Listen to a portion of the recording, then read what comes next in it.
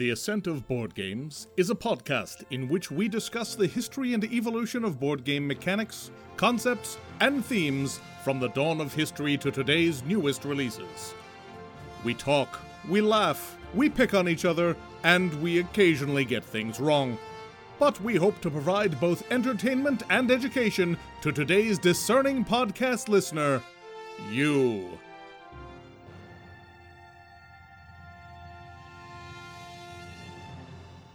Welcome, everybody, to episode 20 of The Ascent of Board Games. I'm Brian. I'm here with Joe, who is mildly sick, Frank and Jason, who are currently healthy, and Mike may be dead. He's not going to be joining us today. He was real sick last night. Yep. I blame personally the fact that we were playing our massive Nyarlathotep campaign, and he was the first PC to cast a spell, and things went weird from there. So They did. He may be possessed by the Great Race of Yith right now. We're not sure. It's really hard to be sure. Oh, blowback's a bitch. So we are here today to talk about drafting games. This one was relatively straightforward. It's a game where you have a bunch of things to choose from, and you pick one of them and then pass the remainder on to one of your opponents. So this is specifically not games where you have a shared market, right? So games like Ascension and Sagrada, where there's a shared market, it's a kind of drafting, right? But that's not pure drafting, right? It's like market purchasing with a shared market, which is what we're not doing today. Yeah, we are specifically talking about where you have a personal selection of things that you make and you pass that on to the next person. Yeah, otherwise we'd be talking about every game since the late 80s, just about. Yeah, so we wanted to trim it down a little bit. And where this all started in the gaming sense is with a little number called Magic the Gathering. I've never heard of it. Yeah, well, it's apparently sold a lot of copies. Who knew? This is, of course, Wizards of the Coast released by Richard Garfield. First came out in 1993. And before we get into the drafting part, I do want to talk about a fascinating story that I discovered when we were researching last month's Programmed Actions episode. We didn't talk about it on the show. We talked about Robo Rally. Robo Rally was actually Richard Garfield's first game design that he went to Wizards of the Coast to try and publish. And they were like, well, okay, this looks like a pretty good game, but there's a lot of bits here. There's miniatures and boards and that kind of thing. We need to get something on the ground because we're a very young company. So we need to do something that'll make us a little money so we can publish your game. And Richard Garfield was like, well, okay, I've got this card game thing I'm working on. And that turned out to make them some money. I mean, all the money? Yeah, basically. basically. It functionally prints money. It does. Between that and now owning D&D, Wizards of the Coast is like the two 800-pound gorillas of tabletop gaming. I would argue that the reason that D&D 5e can be the game that it is because of Magic the Gathering. Right, Magic Right. kept the company. Because everything Magic they've keeps done the is, company yeah. going, so they can do challenging things with 5e, and they can like only release a source book once every 3 years, right? And they're like, we'll be fine. We print money over here. It's like Google AdSense. They're like, it's fine. Like, it doesn't matter what else we do. We sell ads, and we make $1 billion from them every second, so who cares? Yeah. And I'd argue in some conventions that Magic cards are a form of currency. I'm sure. And as somebody who's lived through that period as a gamer, it's impossible to overstate the impact that Magic the Gathering had on the gaming industry. I mean, it totally reshaped retail stores, game design and playtesting, everything else. It was a monumental impact. I started playing in 3rd edition with my friends. Okay. And we would do like draft tournaments and stuff like that. It's one of the first games I can remember that like some of my friends who didn't really like board games or role-playing games really got into. So there was a much bigger audience for it, right? Because of the various Venn diagrams that Magic exists inside of. Yeah. I also started in 3rd edition, and the fact that it even broke into my very, very insular social group indicates just how much of an impact it had. I wasn't playing board games of any sort really at that time, and somehow Magic broke into my sphere, and I was playing it with my friends. Sadly, I'm not really a Magic player. I started with buying a box and some boosters of alphas. Yeah, I was at the first Gen Con where it launched, and I was like, wow, people literally everywhere are playing this. I mean, everywhere you went, there were just people sitting down in the hallways at Gen Con playing this new game. The game is mathematically beautiful in a lot of ways. All the components work really well together. They're very simplistic. There's, unlike some more modern TCGs, there's not a ton of state tracking, right? Like it's in like super intentionally. The only thing you have to keep track of is your health and your opponent's health. And they eventually added counters, right? In the most part, right, you can represent almost everything on the board with cards. And like certainly you can have glass beads, which are counters. That's the way counters work. That's what the video game says, and I just listen to them.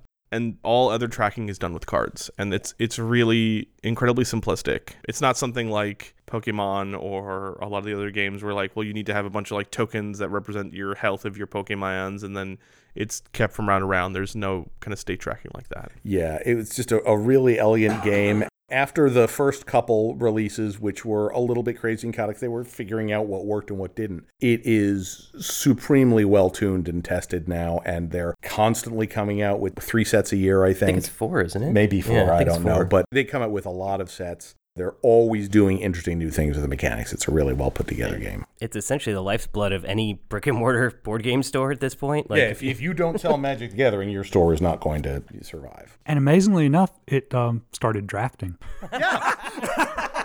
Thank you, Frank. Frank, we've done 20 episodes of this show without talking about possibly the most impactful game in the last 30 years. We got that out of the way.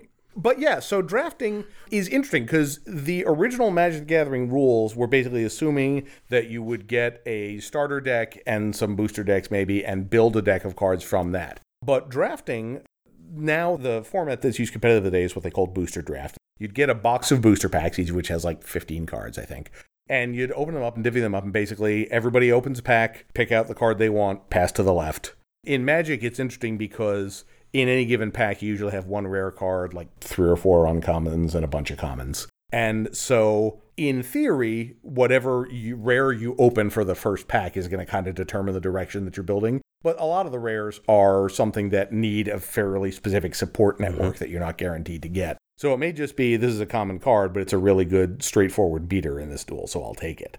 That was not part of the original rules. It's something that started pretty early. And interestingly, it was apparently part of the playtest cycle. There's an interesting article on the history of Magic that I will link in the show notes that actually talks about how it was something that was commonly done during the playtest cycles. And none of the playtesters remember inventing it. They all think somebody else taught it to them. So nobody knows who actually came up with this idea. Although it was apparently inspired by fantasy football drafting, which makes Jason very sad. Yes. Makes sense, though. Yeah, I know the link. I just deal with a lot of people who play a lot of fantasy football. And I'm so tired of hearing about it. And like in the modern day incarnation, obviously they have like officially supported tournaments with it, and they've put out a couple of packages of cards which are like, hey, if you want to draft, use these cards to like make your drafts interesting. There was a series of cards they had, I think it was 2 years ago or 3 years ago, where it's like, hey, you get a deck of cards and like they're randomized, and like each of those cards like affect the draft for that draft round. It'll be like, hey, the first card you pick has its mana cost changed in some way based on when you draft order it. It was like a whole specific set just for drafting. It was really fun. I forget the name of it. We should look it up. Ultimately, it's extremely well supported format now in the game space, and I would, in a lot of ways, probably the most popular because it is the one that allows someone like me who doesn't want to spend all the money and doesn't play at the highest tiers to just jump in and play with functionally anyone at any time.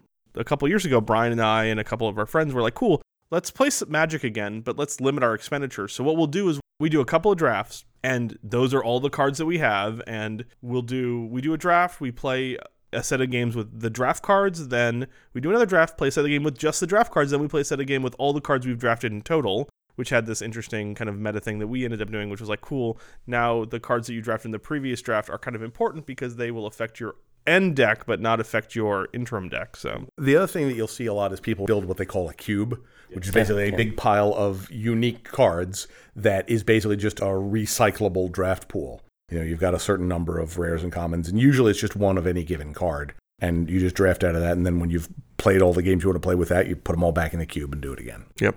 At least in the modern draft stuff now, you draft a certain number of cards, you make a deck that's a certain size, and any cards that you don't select for your deck become your sideboard, right? Where you can actually cycle them into later games to kind of tweak your deck based on what your opponent you might be facing. So that's another aspect that seems to have kind of evolved out of that. Yeah. It's a really good and relatively inexpensive way, like Joe was saying, to get into Magic without trying to keep up with the meta, which is a very expensive Fool's errand.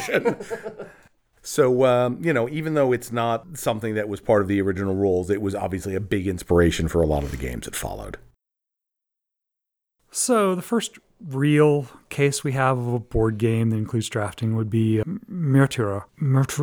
It's German, I can't do it. Mutineer. It was released in 2000 by Adlungsspiel, who basically created an entire line of games or single deck card boxes Designed by Marcel-André Casella-Merkel, most famous for, I think, Attica, but he's done quite a few games that are all really interesting. And it really involves you taking goods from a crew member on a ship, selling goods, doing the resource thing. But each round you end up choosing a role, and that role represents how good you are at selling or policing how the goods go. And it wasn't a great game is the big problem. It was a little clunky, the roles weren't extremely distinguished, and I can hardly think of anyone who's really played it, and no one, I've never seen it played in the past 2 decades. It seemed like this was more of an inspiration, because I think this was also one of the very first games that had that kind of role selection mechanic. Correct. You know, you can definitely see a lot of influence from it in even games like Puerto Rico. Mm-hmm. Oh, yeah. Pulled a lot of that, and particularly the next game on our list.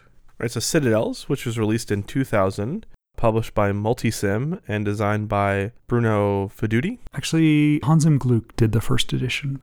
In Citadels, there's a single set of cards, and at the start of each round, whoever was the king last round takes all the cards, shuffles them together, burns one, puts one to the side, and then selects a role. And so they know all the cards that will be in play, and they can pick a role they think will serve them well for that round, and then the cards pass around, and as the cards pass around, right, you take a card on your turn for the role that you want. And then if I remember correctly, you then resolve in number order? Yeah, basically you start, okay, is anybody the assassin? Is anybody the thief? And then just kind of go up through there. The actual points scoring in the game is mostly like building districts of your city. And yeah, the object is to have so many buildings. Right. 8 buildings, yeah. And you'll get a certain number of points for each building, depending on how expensive it is and how hard it is to build. But the role selection is, because some of them will just be, hey, I'm good at building stuff, I can do it a little bit cheaper. Some of them are, I get some more money. Some of them are, I'm protected from people that try and mess with me. And then you have things like the assassin and the thief, who are just like, I'm going to wreck your day. The thing that makes it interesting is like the assassin basically picks another character and says, okay, you don't get to do it. Picks another role, which may or may not be in the game or have been selected by anyone. Right, exactly. So it's like, well, I'm going to assassinate the merchant, and if the merchant's not in the game, then nothing happens. But if you know, all right, well, he's in really good shape, he's got a lot of buildings, but he doesn't have much gold, so he's probably going to pick the merchant, I'm going to do that and hope I take him out because he's winning. Yeah, the game gets really interesting towards the end of it as the assassin is desperately trying to guess what the lead player is going to do. It's like, oh, okay, they saw these cards, and so therefore they probably picked one of these 2 cards.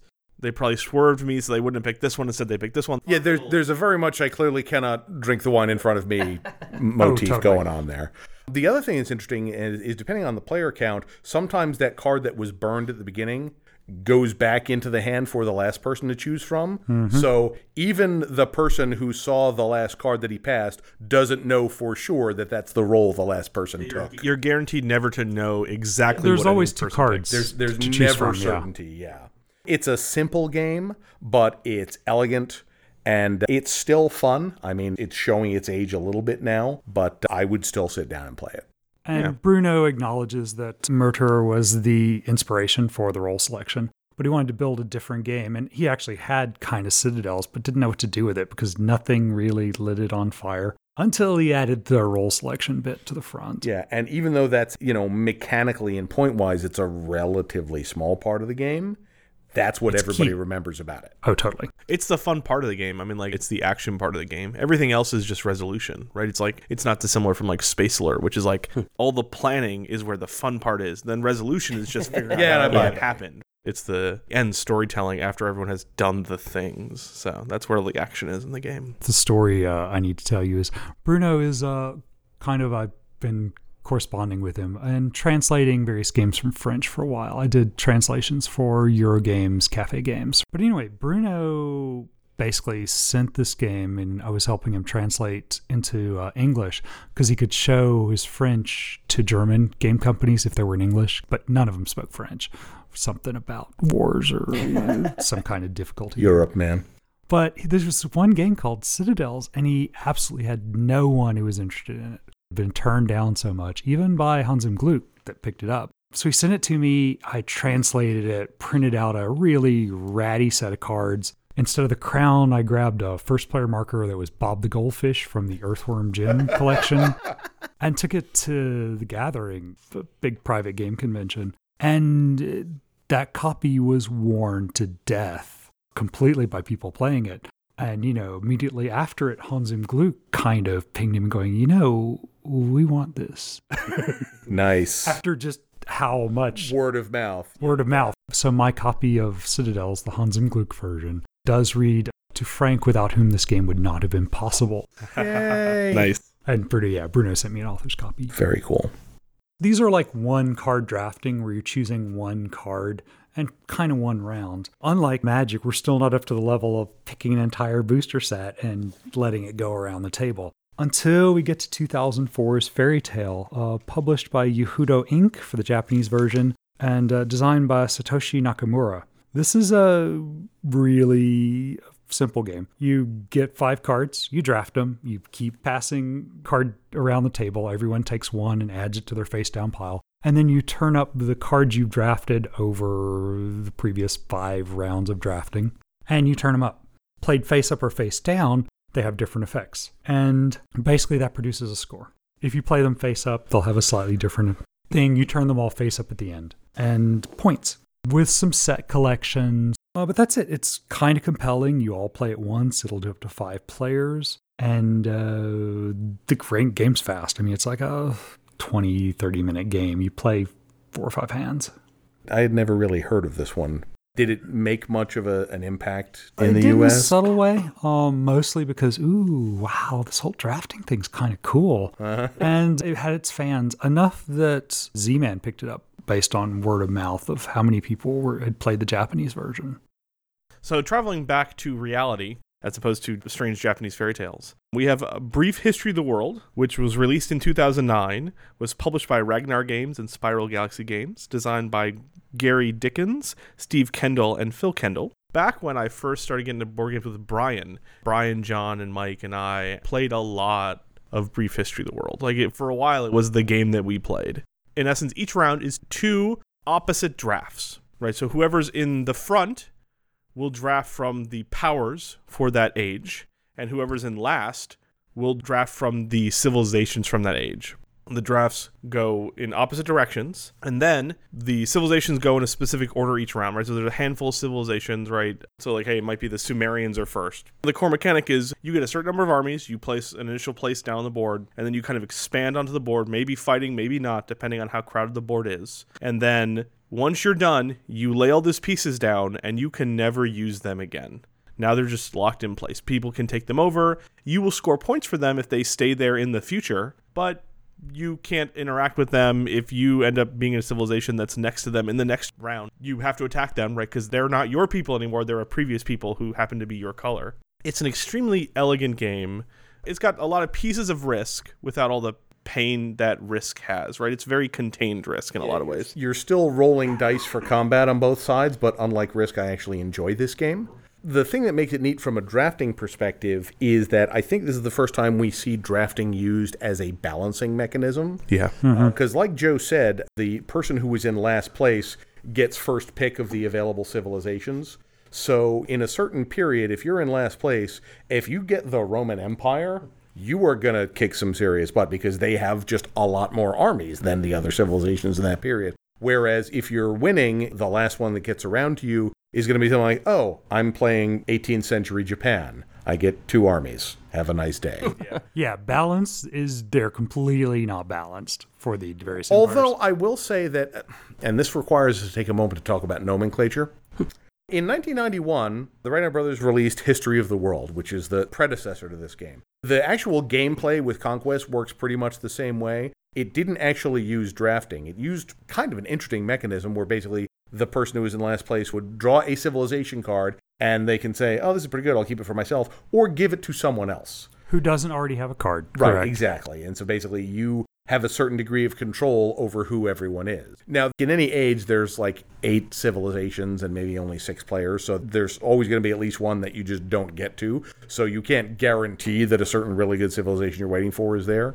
Anyway, they did History of the World. A pretty straightforward counter one. Avalon Hill released a big coffin box version with unique miniatures for every age. And then Brief History of the World came out in 2009. And then just a couple years ago, they released a History of the World, which is functionally Brief History of the World with a couple polishing changes. And I think slightly shorter. So actually, History of the World is now briefer than Brief History of the World. It's 1 age shorter. So talking about what game we're talking about here is a little confusing. Anyway, I had a point.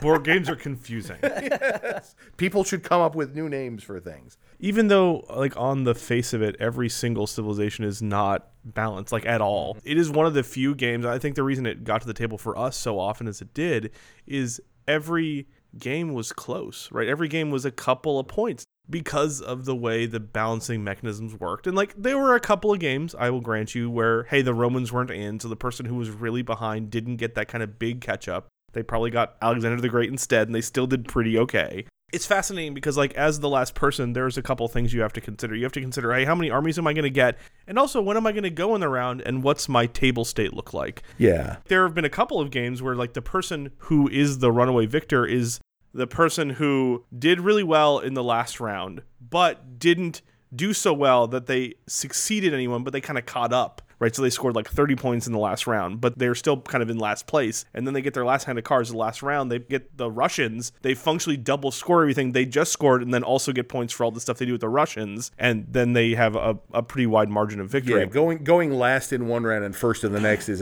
a huge value here. But also positioning on the board matters. Mm-hmm. So if you've got a decent presence in one area and you get like a civilization that's on the border of that, not only do you take it from another player, so it doesn't tear into your existing empire, but you spread it apart. You can help build a big barrier around it. Yeah, the points are fundamentally how many territories you control, and also there are some significant bonuses for control of a continent. There's like one bonus if you have the most pieces, armies, 2 if you have control of most of the territories, and 3 if you're the only one who has pieces in that continent. Right. And those bonuses shift and change over the course of the game. It's just elegant. I mean, it's rarely a game that I think of when I'm putting together a list of my favorite games, but I will almost always say yes if someone asks if I want to play it. Yeah. It plays better with 6, the most number of players. The board full. 5 or 6, yeah. Because as the board gets more full, it gets more entertaining. Honestly, the balancing works out better when the board is more full. Yeah. Because runaway victories are harder to happen because you'll have to roll dice and dice are random. Yeah, if everybody's in Europe and Africa and the Middle East and one player happens to get China, they can just spread out there unopposed. Yeah. Yep.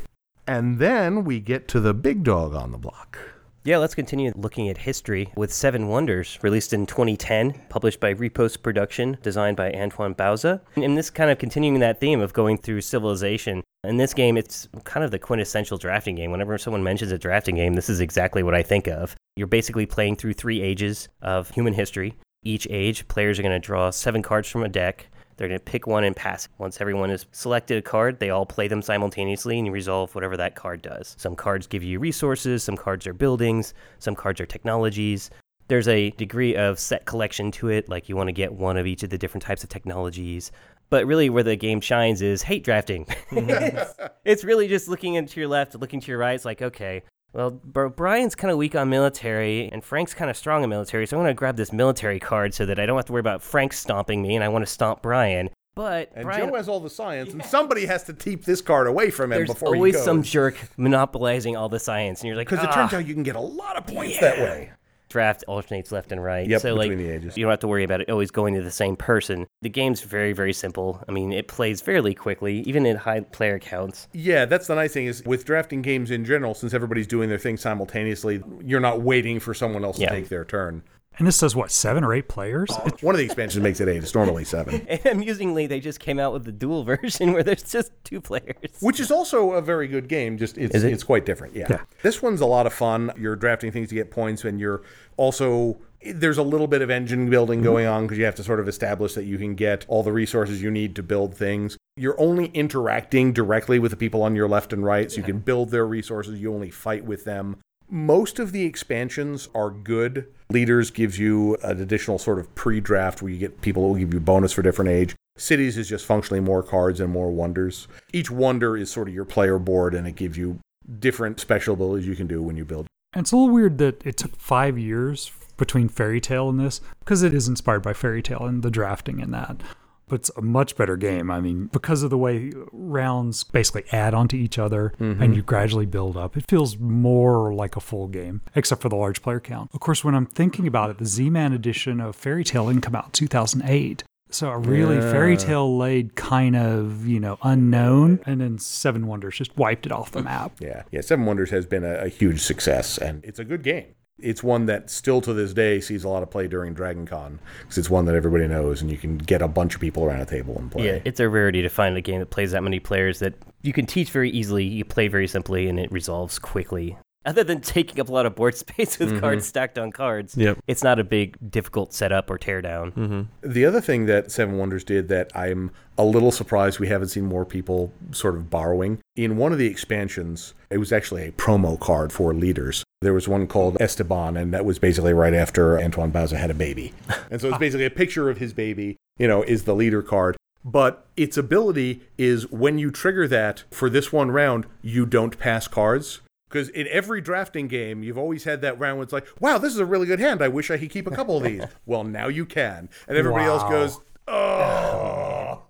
It doesn't always even come into play, but it's cute when it happens because it's always like, oh, God, is it worth spending this now? Because I really like all these cards. Is he called Esteban the Antichrist? No, it's just a cute little baby. It's beautiful. Yeah, but it screws up everybody else's turn. Yeah, but it's good for me. It might be good for everyone else. Yeah, who knows? It's possible, Maybe I have two sure. signs in my hand. Who knows? You're the worst. I say, down with reality. Enough of reality. Let's go back to fantasy. Let's take a look at Seasons, where it was released in 2012 by Libellude, designed by Regis Bonasse. And it's Magic the Gathering, the board game, functionally. You're all sorcerers in a tournament duel, and then you get a set starting deck, and then you draft cards, and then you play Magic with each other. I mean, it's not exactly that, but it's got resources. You cast spells with those resources. It feels extremely magic-y, in all honesty. Yeah. In Seasons, you start and you draft a full set of 9 cards, and then you basically divide those into the 3 main rounds of the game, and you get one of those sets for each. But you're drafting your entire deck almost, and then you can play any card from that deck for the entire game. Except you're then forced to figure out, okay, I'm going to need this as an early kind of build up my resources. This is a something. And this is the big scoring part where I actually score points. And making sure as you're drafting that your entire strategy for the game comes out of that draft. So it really feels like the first board game example that goes back to that booster draft thing where that's going to define your entire game because the game is those powers. And the rest of it's all dice and So like Magic the Gathering, obviously the objective is to score points as opposed to kill your opponent wizards. But it has a very similar feel, which is like you play cards that give you resources, you play cards that give you points, you play cards that give you entities on the board that can fight each other. And like in Magic, you're assembling your whole plan at the beginning. And combo, And it's weird that Millennium Blades, which is the Magic the Gathering board game, there's no drafting in it. Well, to be fair, it's not. You're right. It's a game about CCGs. It's a game about CCGs. That's the theme, not the mechanics. Yeah, totally. Million Blades is weird. It is. Very unusual. It's the most meta game I've ever played. Pretty much. So meta. Yesterday, I was actually selling games at the Atlanta Game Fest flea market, and a bunch of people came by my table going, I've never heard of any of these games. Have they met you? Yeah, there's a few strangers there, people that don't know me and everything walk by. The next game is only available in Japan. Was only produced in the Japanese language. To play it, you would have to have acquired a copy from somebody in Japan and pasted it up in English unless you spoke Japanese. It is Age of Assassins, released in 2013, published by Ayatsi, oh dear Lord, I'm going to pull a Joe. Ayatsi Sorare Ningyukan and Muneyuki Yokuchi is the designer. Moshiwaki arimasen. We're very sorry. This is a 4-player hate drafting game, really. It plays kind of like Fairy Tail. You basically start with a hand of cards, and they go around the table. You put some of the cards face up, 4 of the cards face up in the row, 3 of the cards face down in the back row behind them, and then you score points at the end of the round. Each round is its own separate entity. Where this changes from Fairy Tail, takes the same basic structure, is that the cards are mean. Literally, if you collect 5 assassins, then basically you win the round, everyone dies. Seems strong. And there are a bunch of assassins. Sure. If you collect, I think, 3 wizards, person to your left doesn't score, and that overrides the assassins. Oh, that's great. If you have, if you have like 4 of these guys in your front row, everyone else scores -2 points for another type of thing they've got. The cards are extremely interactive, and it's extremely critical to watch what everyone's starting to draft in their face-up stuff. Right. Of course, they're going to conceal the important stuff face down. And to see what you got past you, because if you see, a couple of assassins and you've not been seeing any assassins from this guy, it's really short. I mean, there's, 28 cards in the deck. You know that distribution cold. Oh, yeah, and there's one where if you get one, he's worth a ton of points. If you ever get a second one, it's no points for your hand. Save that one, just hand it last time. Oh, yeah, it's a mean game. I say, so you don't have friends at the end of this game. Oh, yeah, it's a bloodbath. That sounds like fun. I love that you translated this so you could play it. I didn't translate it. I think one of the other folks that does a lot of Japanese games translated it and did paste ups. So all I do is print them, cut them out, and label the cards and screw them up. It's a wonderful game. You may not know, Frank for a long time ran a site called the Island of Misfit Games, which was just a place where you could get rules, translations, and notes and random stuff for all these obscure games that only people like Frank know about. Yeah, and basically the system I wrote for structuring it was called the Gaming Dumpster. The system I wrote for it, I wrote in an afternoon in some horrible scripting language. And it didn't have authentication. You couldn't log in. You could upload anything. And as people found out about it, they would just upload crap. And I had to go and clean it up. And it was just bitching about that one day, and basically Dirk and Aldi said, hey, you want to move your stuff into our thing? We've got a setup where we've got authentications and protection and everything. So I basically shut down the Gaming Dumpster and moved all my users and everything to Board Game Geek, which gave them a start. Now, do you have a copy of Board Game Geek signed to you from Dirk and Aldi? No. But if you look at my user number, for a while I had admin rights on Board Game Geek. The power. Oh, totally. I may still. I'm not sure. Why isn't our podcast at the top of the page every day, Frank? Such a fail. How are they in the hotness? It's not even a game. Shut up. They're that good. And yeah, I've got a user number in the hundreds or something. Yeah. Mm-hmm. So let's keep the Japanese theme going here. Sushi Go, released in 2013 by Adventureland Games, designed by Phil Walker Harding. It's essentially the game of drafting cute sushi. That's really all you're doing. It's basically about as simple a drafting game as you can possibly get, honestly. Essentially, everyone's handed out cards. They grab a card, put it face down, pass the rest. You alternate left and right, just like about every other drafting game. Once everyone's got their card, they reveal simultaneously, and it's essentially just a set collection game. I want to collect 3 different sushi rolls. I want to collect one of these nigiri. I want to get whatever. It's quick, it's easy to teach, it's a good way to get people who aren't That's true. gamers as such into it. Is the scoring really consistent across the sushi types, or? No, they're different. Some of them are like, if you collect 1 of this, it's worth 1. If you collect 2, it's worth 3. If you collect 3, it's worth 6. You'll have modifiers, like if you put down wasabi, the next thing you play is worth twice as much. And there's chopsticks you can put down that allow you to put down 2 things at the same time instead of 1. Stuff like that. Sounds really similar to Fairy Tail. Okay. Yeah, the drafting mechanics of it are very much the same. But I guess what's nice about it is a very easy to teach game. It is very easy to ease people into. Yeah. And the art is so friendly and cute that people are like, oh, I want to give that a shot, even if they're not really gamers themselves. They've expanded it with Sushi Go Party, which is, I think it supports something crazy like 8 players or something like that. It's the same game. It's just got more components. They've come up with Sushi Roll recently, which is basically the dice version. The dice version of the same game. That's clever. Somebody just came up with a name as like, all right, now we have to come up with a dice mechanic. Exactly. Milk it. I'm waiting for Sushi Duel. That'll be next. Probably. I mean, it's a totally cute game. It's cromulent, right? Like it's not something I would be jumping up and down to play, but it is great. It is great for introducing new players. It is for absolutely. Sure. So in 2015, Stonemaier Games came out with their entry into this genre, and it is clearly heavily inspired by Seven Wonders, let's say. It's called Between Two Cities, 2015 by Stonemaier Games, designed by Matthew O'Malley, Morten Monrad Peterson, and Ben Rossett. And this is, on the surface, very similar to Seven Wonders. It's a simultaneous drafting game where you're only directly interacting with the people on either side of you. And you're sort of building a tableau over the course of the game. But what you're building is not your tableau of things in front of you. You are building a city with the player to your left and with the player to your right. And for each one, there's 5 or 6 different types of buildings, and you get benefits for having restaurants next to housing, and you get bonuses for houses being together, and you get benefits for having a certain number of parks and factories are worth a lot of points, but they make houses near them worth less. There's a whole combination of point scoring things. What makes it interesting is the fact that you're doing this with both of your neighbors, and your final score is whichever one of those is worse. So you want both of them to be good, and then you hope that the ones they're building with the people on the other side of them are not as good as the ones they built with you. Basically, you're just trying to build the best cities you can. You don't usually have the time or the brainwidth to follow what everybody else is doing. It's hard to hate draft in it. It's another quick playing game, doesn't take a lot of explanation time, doesn't take a lot of setup. They actually did another weird hybrid recently between two castles of Mad King Ludwig, which sounds like a Mad Lib game that somebody came up with. That sounds amazing, actually. I haven't played it. I haven't even seen it. It's just fascinating as a merger of two games that don't seem to have anything in common. Really? It does sound The like a name joke. is amazing. Yes.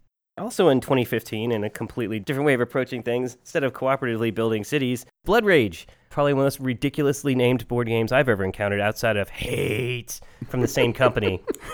Simon Games. Or They may have some Kamon or- issues here. Yeah. I think they just listen to heavy metal all the time in the office and just make giant minis. Designed by Eric Lang. If you're familiar with Simon, he apparently makes everything they do. Blood Rage is the story of Ragnarok. Viking clans fight with each other to earn the most glory before going to Valhalla. The drafting part comes in from, there's 3 ages in the game. Each age, you'll begin by drafting cards. The cards themselves will be either upgrades to your clan, to your leader, to your warriors, to your boats, or maybe they'll even be monsters that you're collecting for your clan to fight on your behalf. It's a simple draft. You get a certain number of cards, you grab one, pass them, and you go until you run out of cards. The interesting thing is the cards themselves are tied to certain gods. So, for example, cards for Thor are mostly built around battle. Cards for Loki, hilariously, are built mostly around losing fights. It's all part of the plan. Yeah. Probably to Thor, yeah. Yeah. Yes. In fact, the Loki strategy tends to be very, very powerful because you can definitely throw fights very easily in this game. But yeah, it's kind of a dudes on the map game. You have your leader, you've got your warriors, you'll summon your monsters onto the board. The board's broken up into regions. You'll be able to pillage these regions to get buffs to your clan or to get victory points. Each of the clans have their own trackers for their rage, which is essentially how many actions they can take on a turn. They've got horns, which is the amount of Vikings they can have on the board. They have a number of things. But basically, the game is all about trying to get your guys into the right places to accomplish missions, trying to kill your other opponents for victory points, and then trying to jam as many of your Vikings into the spot that's going to get obliterated by Ragnarok on this turn so you can earn glory for going to Valhalla. It is a completely ridiculous and absurd game. I love it to pieces. And if you ever want to get all the Kickstarter exclusives, it's really expensive and stupid like that. Oh, yeah, totally. You must be so proud. It took me a while, but I got them all. I had to literally ship one from, I think it was from Russia, actually. My Mystic Troll came from Russia. Well, I've heard a lot about Russian trolls, so apparently Yeah, they're good you know at what? it. That's Yeah. thematically appropriate. I should have had him sign it. From Dimitri with love. The game's great. Every time I teach it to people, I tell them, hey, the first round doesn't matter. Don't get bent out of shape because you'll have someone who'll just run away with it. Like, oh, Jason got 10 points and I only got 2. Doesn't matter. That is nothing in this game. The points really escalate Oh as my it gosh. goes on. Like most Simon games, when you start adding all the exclusives and the expansions, it can get real broken real fast. I've had people lap people on the score trap before. There's even one expansion where you could bring 2 of the gods onto the board itself. So I had a friend who completed like 4 missions. He had Odin in that location, which doubles all the quest values. And something else doubled his score. It was just like, he got like 100 points in the last Anything round. where you say doubles Yeah. is a recipe for trouble. Oh, yeah. Yeah. And this is very similar to Rising Sun, I think. Yeah, think of Rising Sun as essentially the Asian reskin of Blood Yeah. Rage. It's not really a reskin. There's some extra stuff There going is. on. Like, in they've Rising got Sun. mandates Yeah. and alliances, and I love that game too. But they are very mechanically similar. And supposedly they're coming out with an Egyptian-themed one called Ankh later this year.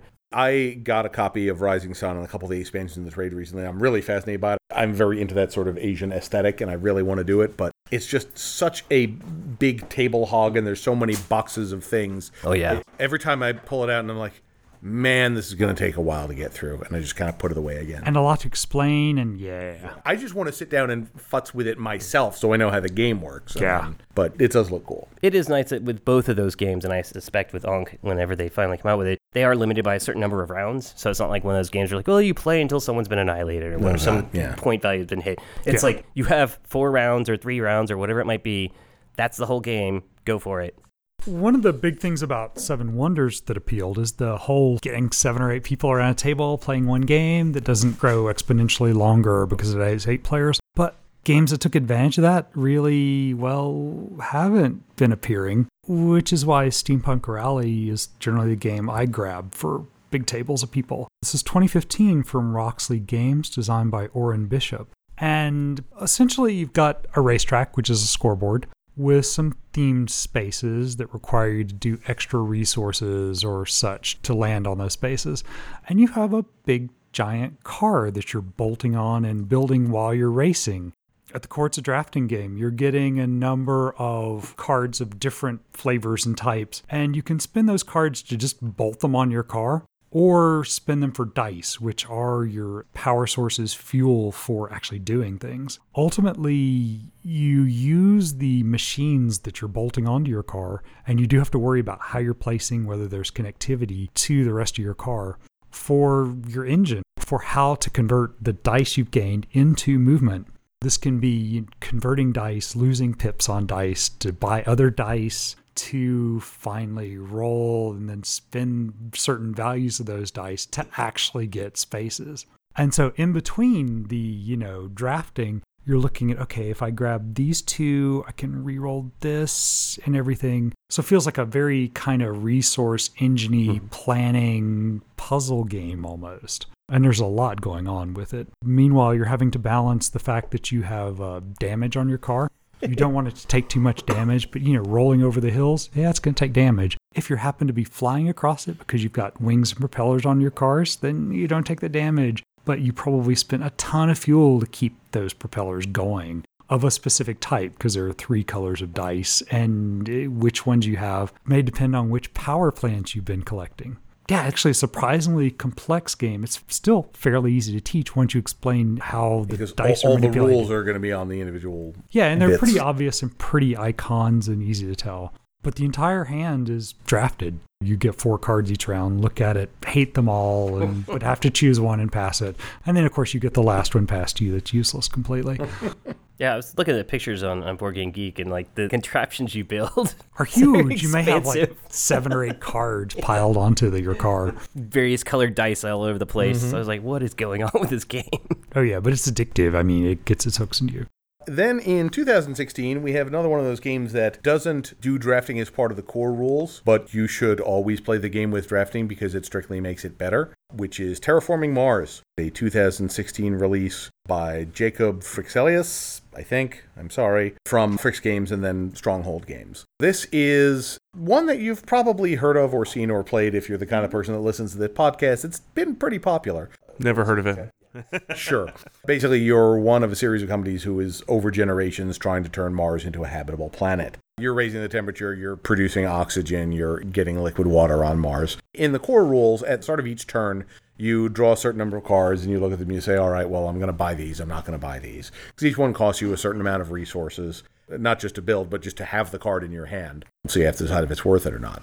And there's definitely a lot of engine building going on. You're definitely going in different directions depending on what company you have, what you've already built, where your strengths are on the board. One of the variants which we always play with these days is card drafting. So you get a set of cards at the start of each turn, you pick one, and then you pass to your left or your right, just like in classic Magic or Seven Wonders or any of the others. And that really lets you shape what you're doing to fit the strategy that you've built so far. And or do Jason's favorite, hate drafting. It's like, wow, Frank has all of the plants and animals. I can't give him any more of these, so I'm just going to draft this card and not buy it just to keep him from having it. Or my personal favorite, that same scenario where Frank has a lot of animals, I have the ants card in my hand, and I pass it to someone I know is going to play it and troll Frank the rest of the game. That's my favorite. Yeah. It's a great game. The drafting, I think, adds a great deal. It does add a little bit to the playtime, especially if you have somebody who's prone to overanalysis, which we occasionally do in our gaming group, not naming any names, friends of the show.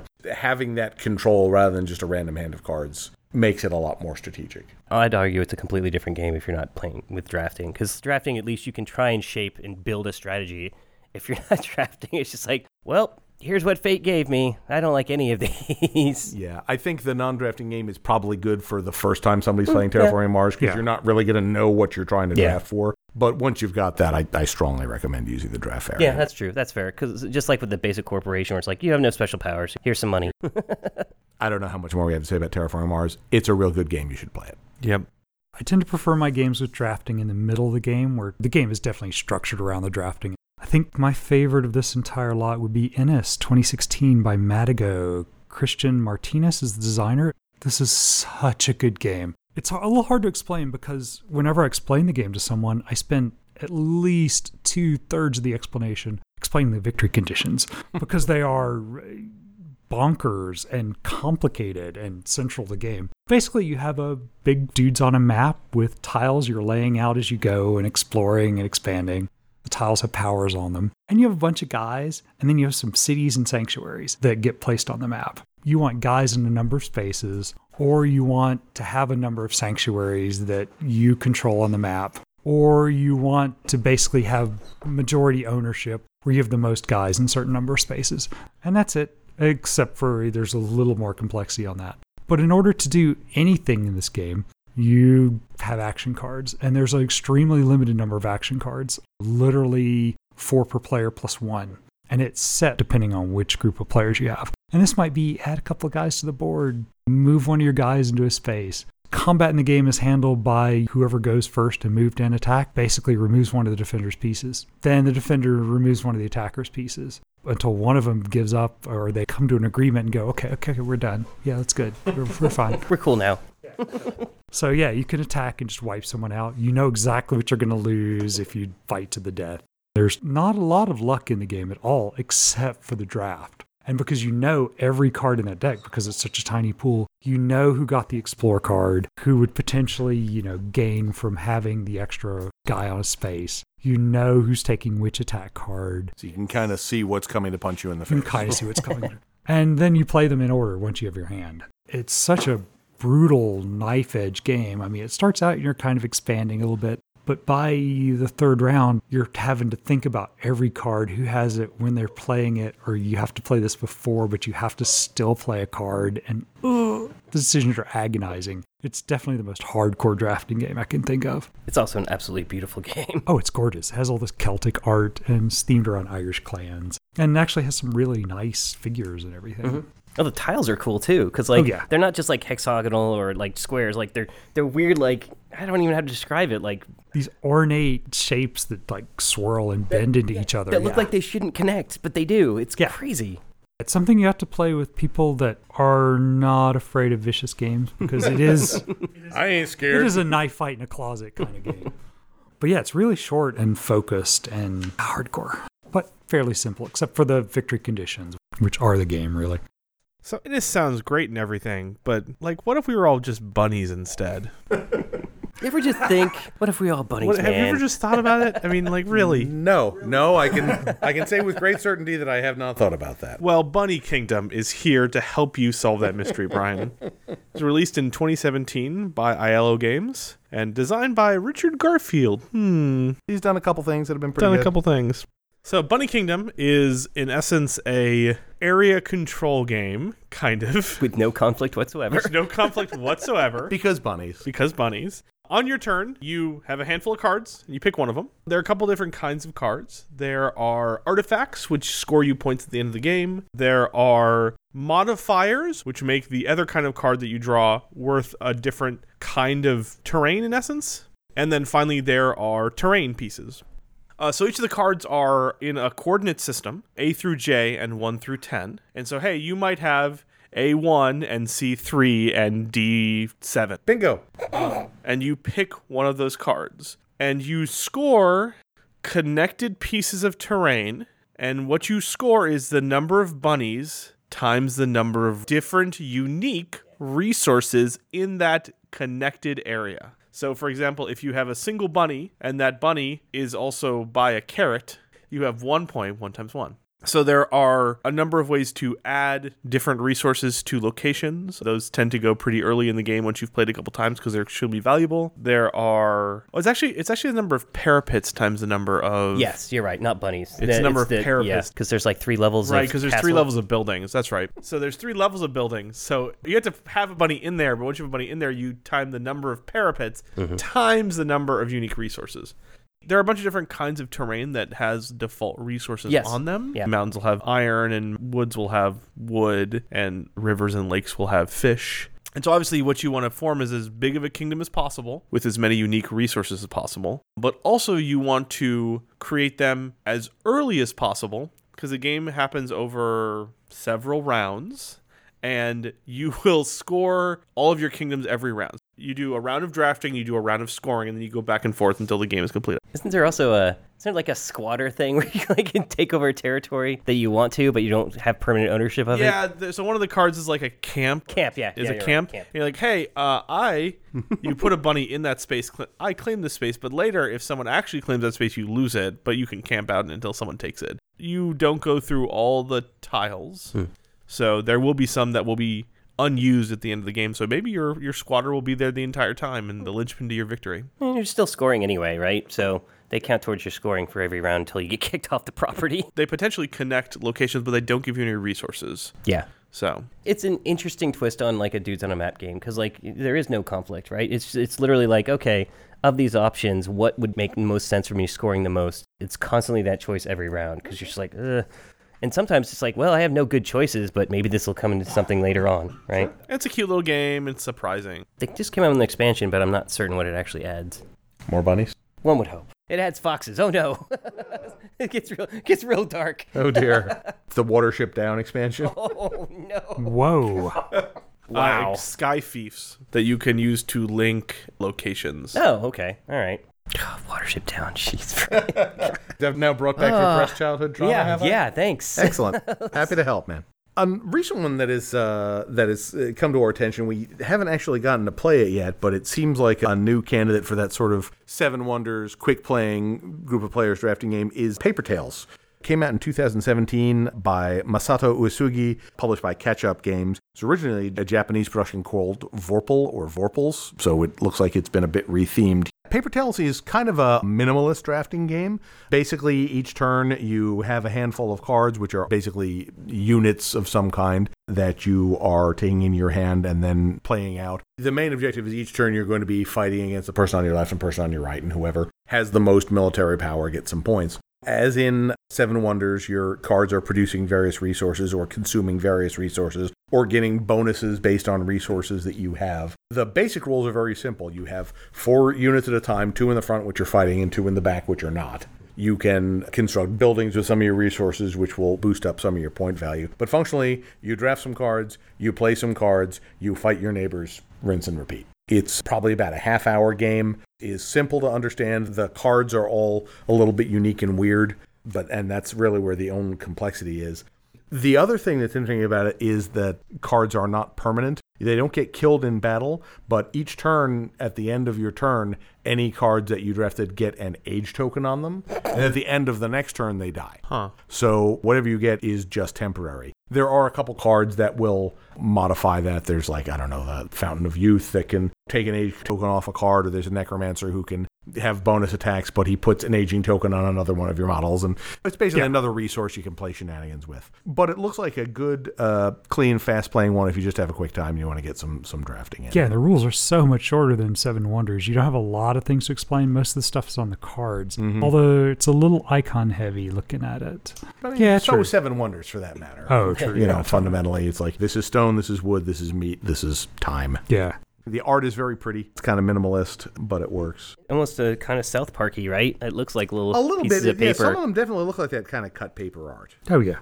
I'm hoping we'll get to play it soon. We were going to do it this morning, but everyone was sick. And Mike's possibly dead. Don't worry, he's definitely not buried in the backyard. I totally believe you. I'm glad. That's good. It's good that you believe me, Brian. It is important. It's good that you are on record believing It is him. important For that my you personal believe safety me. that I've It is important I mean, that you he was believe me. referring to it as the murder house last night, but I think that was just a joke. The last game we wanted to touch on is one that Joe and I played through recently, and Frank and Jason have not, and it's a bit of a legacy game, so there's a little bit of spoiler potential, so we'll talk carefully around it. It's not really a drafting-heavy game, but we wanted to talk about it because it's interesting and we want to talk about it. This is The King's Dilemma, which came out in 2019 from the Horrible Guild, designed by Hjalmar Hach and Lorenzo Silva. And this is a story-driven legacy game in which each player represents the noble houses of a particular kingdom, And each game is the reign of one king. The basic mechanic of the game is each turn, someone picks a card from the deck of events, reads it out. It's like, hey, there are some religious heretics in this town and they're starting to get really popular. Do we send in the military to break them up, or do we let them do what they want to do? And it will give you sort of a hint on the front of the card. Well, if you send in the military, it will be good for law and order and bad for morale. And if we let them be, it will be good for morale, but there will be some kind of sticker with a bad permanent effect on it. This sounds really a lot like a mobile game I played called Reigns. Yeah, the original designer of Reigns was, in fact, Bruno Faidutti. Sorry, no, he wasn't the designer of Reigns, but he was doing a board game version of Reigns. Oh, okay. That's what it is. So, yeah, when he started doing that, he heard about The King's Dilemma and was like, okay, this is also obviously inspired by Reigns. But he sort of found out a little bit more about it, and they're going in different directions with it. So, I mean, there don't appear to be any hard feelings or anything like that. But yeah, there is definitely that vibe, and Joe and Mike mentioned that connection repeatedly during the game. So anyway, you make your decision, and each person votes on it, and you can spend a certain number of power points to go yay or nay. And whichever side wins, whoever on that side spent the most of their power to get it passed or failed basically is responsible for whatever happens. So if a sticker comes on the board, they sign it.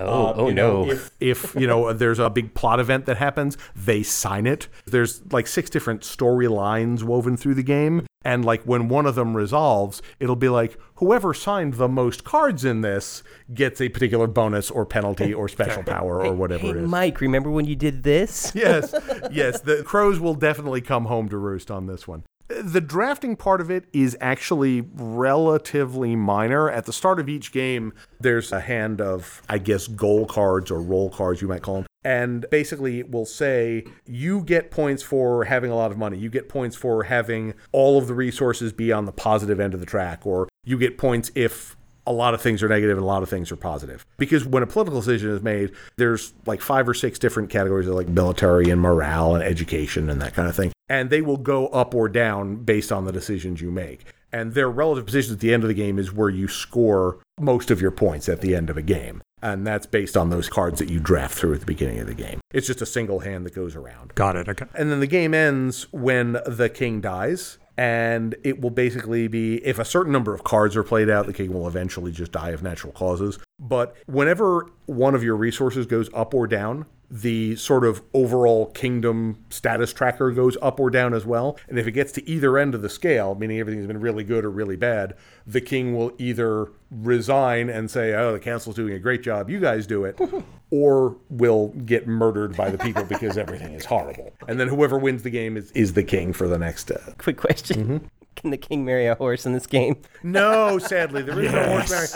Although there are some interesting things that happen, which I will not specify for spoiler reasons.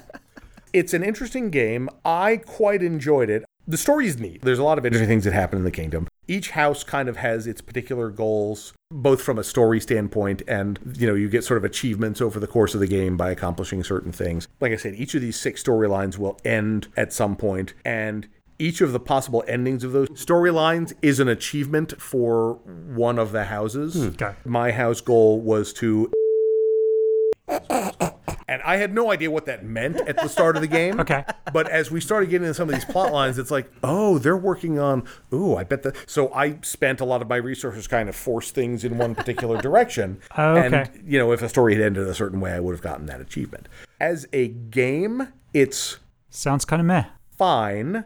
Yeah, I mean, the actual gameplay isn't that exciting. I think to get the most out of it, you really kind of need to roleplay it a little bit. You sort of need to embrace the gestalt of your house and get into the arguing. I think it really wants the full 5 players. Yeah, I got it, okay. Yeah, that's one of the things that I definitely found after playing it is that the game has a lot of entertaining moments for sure. My favorite moment was a time I looked at the game board and I was like, hey guys, this thing might happen next round, so therefore we should go do this thing instead. And everyone's like, cool, Joe, we agree with you. And then the thing happened on the next round, and it was amazing. And it was really good timing. It would have cost our kingdom a lot if we hadn't done that. There's a lot of cool moments like that. It's composed of very cool moments. As a game, I agree with you, Frank, that it's okay. It's a little point fiddling. You move things left and right, and points pop out. Mechanically, it's not that exciting, but the storyline is interesting enough. And it's interesting enough that I am looking forward to playing through the campaign again. Okay, I'm going to have to buy this stupid freaking game. The campaign is 15 games more or less. Basically, when you get to the end of all 6 storylines, the campaign is over. Then there is an end game thing. Which also needs 5. Right. You are given very little information about the end game in the rules. Depending on how well you do in each individual game, which takes maybe 45 minutes, you will get at the end some number of either glory points, which means, yeah, you're doing real well, or what they call crave points, which generally means you're not doing well and you're sort of hungry for power and revenge. And what they tell you at the beginning is that both of those are going to be valuable at the end. Generally, having more glory points is good if the kingdom overall is working with a theme of unity and cohesion. And crave points are more valuable overall if the kingdom is full of strife and discord. The end game, I think, in our campaign was probably the least satisfying part of it. I agree. Again, I don't want to go into too much detail, but it sort of became an exercise in math at the end. Yeah. I think it's conceptually interesting. I think it would be more interesting with 5, but we sort of knew who was going to win the game before the end game started, and we were right. Sounds like a But legacy I think game. 5 players would make it interesting, and I still think the story is worth exploring. So, not really a drafting game, but it's a thing we played recently that we wanted to talk about. Don't take my negativeness around the game. I think it's a totally cool experience. Everyone should do it if they have the time and the capability. But it needs 5, and there are a couple of things that if I had to wave a magic wand of designerness over the game, that I would have the designers spell out a little more because it would feel less surprising. It's not useful surprises. Yeah, there are definitely some specific things we want to make sure people know at the start of the next campaign that Ooh, were not okay then. made clear to us. The other thing is that this game can get a little dark. You are noble houses, and you are all kind of assholes. I mean, it's nice to say at the start of the game, well, you know, let's be the good guy. Let's make all these moral choices. And there are a number of cases where, A, all of your choices are horrible, and or B, you do what you think is the right thing, and the law of unintended consequences strikes that you made things even worse. This makes me want to play it even more, honestly. No. I honestly had a great time going through the story. There was one particular moment when there was an event that came up, and everybody was like, oh my God, that's horrible. Why would we support that? And I just slowly slid a whole bunch of power in the table to support it, and I was like, shut up, you don't need to know. Because I thought it was going to be on the path to... Oh, yeah. The writing is very clever. The writing is very Yes, clever. I I think would is maybe agree. the best way to put it. The writing is very clever. And I would say that if you treat it as a kind of mechanical exercise of I will vote for the thing that gets me the most points, it's going to be pretty dry and not exciting. But if you embrace the story and are willing to chew the scenery a little bit, I think it's a lot of fun. Yeah.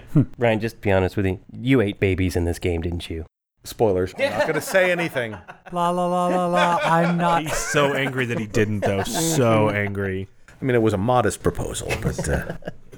All right, well, that's it for this month's episode. Thank you all for sticking with us. We will be back with another episode talking about games. We always want to hear about what kinds of games you want to hear us talk about. So Keep those cards and letters coming. fill out that poll, do those iTunes reviews if you have the time. We love it.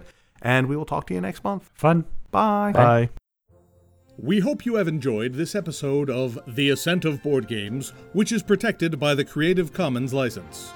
Opening and closing music is Evening Melodrama by Kevin MacLeod via Incompetech.com. Full details can be found at ascentofboardgames.com. Please share, like, subscribe, review, and comment on this podcast. And thank you for listening.